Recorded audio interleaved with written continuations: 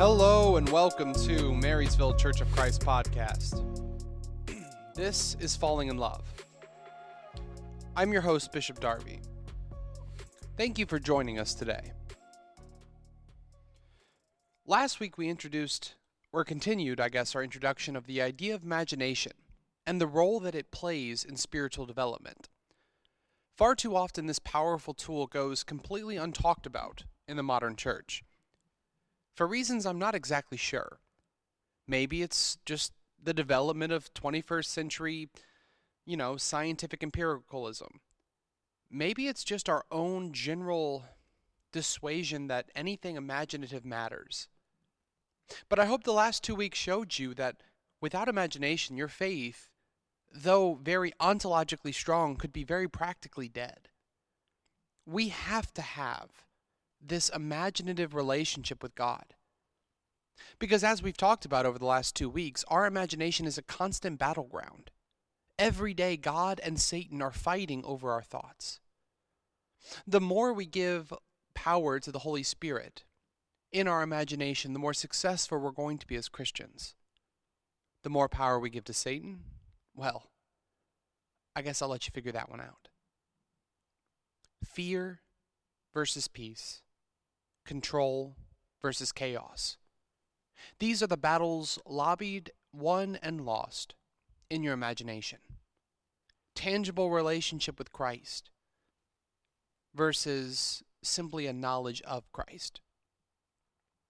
How we choose to employ our imagination matters. And this week we're going to change gears, but I want us to keep that locked in our brains. That your imagination matters in your faith walk. What you picture, how you picture, your relationship with God matters. Today I would like us to begin with a passage of Scripture. Ephesians chapter 2. It says this: "But when it comes to mercy, God is rich." Ephesians chapter 2, verse 4. "He had such great love for us that he took us at the very point where we were dead through our offenses and made us alive together with the King. Yes, you are saved by sheer grace. He raised us up with him and made us sit with him in the heavenly places in King Jesus.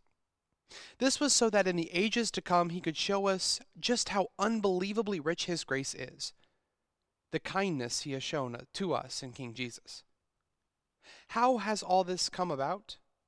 You have been saved by grace through faith. And this doesn't happen on your own initiative, it's God's gift. It isn't on the basis of works, so that no one can boast." This is an explanation. God has made us what we are. God has created us in King Jesus for the good works that he prepared ahead of time as the road we must travel. Now, many of us who grew up in even a remotely evangelical background, in any kind of conservative environment, have come to these verses frequently and engaged in a series of debates about faith. Faith versus works. There are many brands and sects of Christianity, of which I consider them brothers, who believe that any action you do for salvation is intrinsically a work and therefore unimportant. And there are many other brands that simply say things like works don't matter, it's just what you believe, it's your faith that saves you. And though I believe both of these have merits, I think both of these fall very short of a very important idea. Christianity was never designed to be an ontological religion. What I mean by that is Christianity is not simply the assent of thoughts. I don't just believe that Jesus is the Son of God and therefore become a Christian, as many argue. My belief in Christ is not what saves me. On the other side of that, I want to be very quick to say there is no action or work that saves you. In the brand of Christianity that I have ascribed to most of my life, the Churches of Christ, there are many people who believe that baptism in and of itself is the saving act. And in that logic, I find fault. Because there is no act that saves us. Baptism is in many ways an underwater marriage between us and God in which we cement our relationship. But the act of baptism doesn't save. No singular act saves. No belief saves. No thought saves. No, what saves is a saving relationship with your Savior, Jesus. Let me use an analogy. Throughout the New Testament, God often refers to the church, relationship with Jesus as a marriage. We are the bride. He is the bridegroom. When I married my beautiful wife, Madison, of which we've been happily married now for several years, I didn't become married the moment I realized she loved me. I didn't become married when I came to certain ontological conclusions about her, right?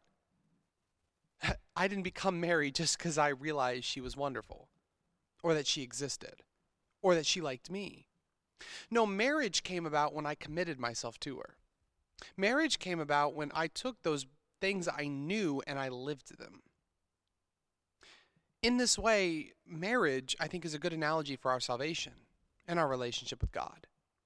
It's not about what we believe, nor is it only about what we do, because both of those fall short. Both of those are legalistic in their own way. For the same reason that I'm not married simply because I know truths about Madison, nor am I married because of the actions I do. I'm married because of a lifestyle. I'm married because of a commitment. I'm married because of a heart. So too, you and I are Christians not because of the beliefs we have about Christ, nor about the things we've done in Christ, but just our relationship with Christ. The defining characteristic of us should be our relationship with Christ. I'd like us to take a moment this morning and consider that. We are saved by our commitment to Christ. We are saved by our relationship with Christ. Because there is nothing that Jesus wanted more than a relationship with you.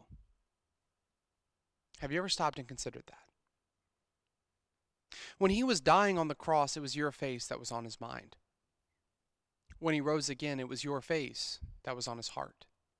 When he ascended into heaven, he went there with the joyous and hopeful expectation that you would join him.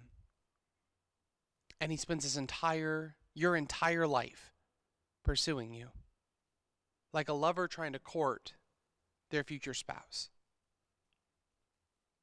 You and I are sitting here today as narrators in our own love story, as the authors of a beautiful romance novel.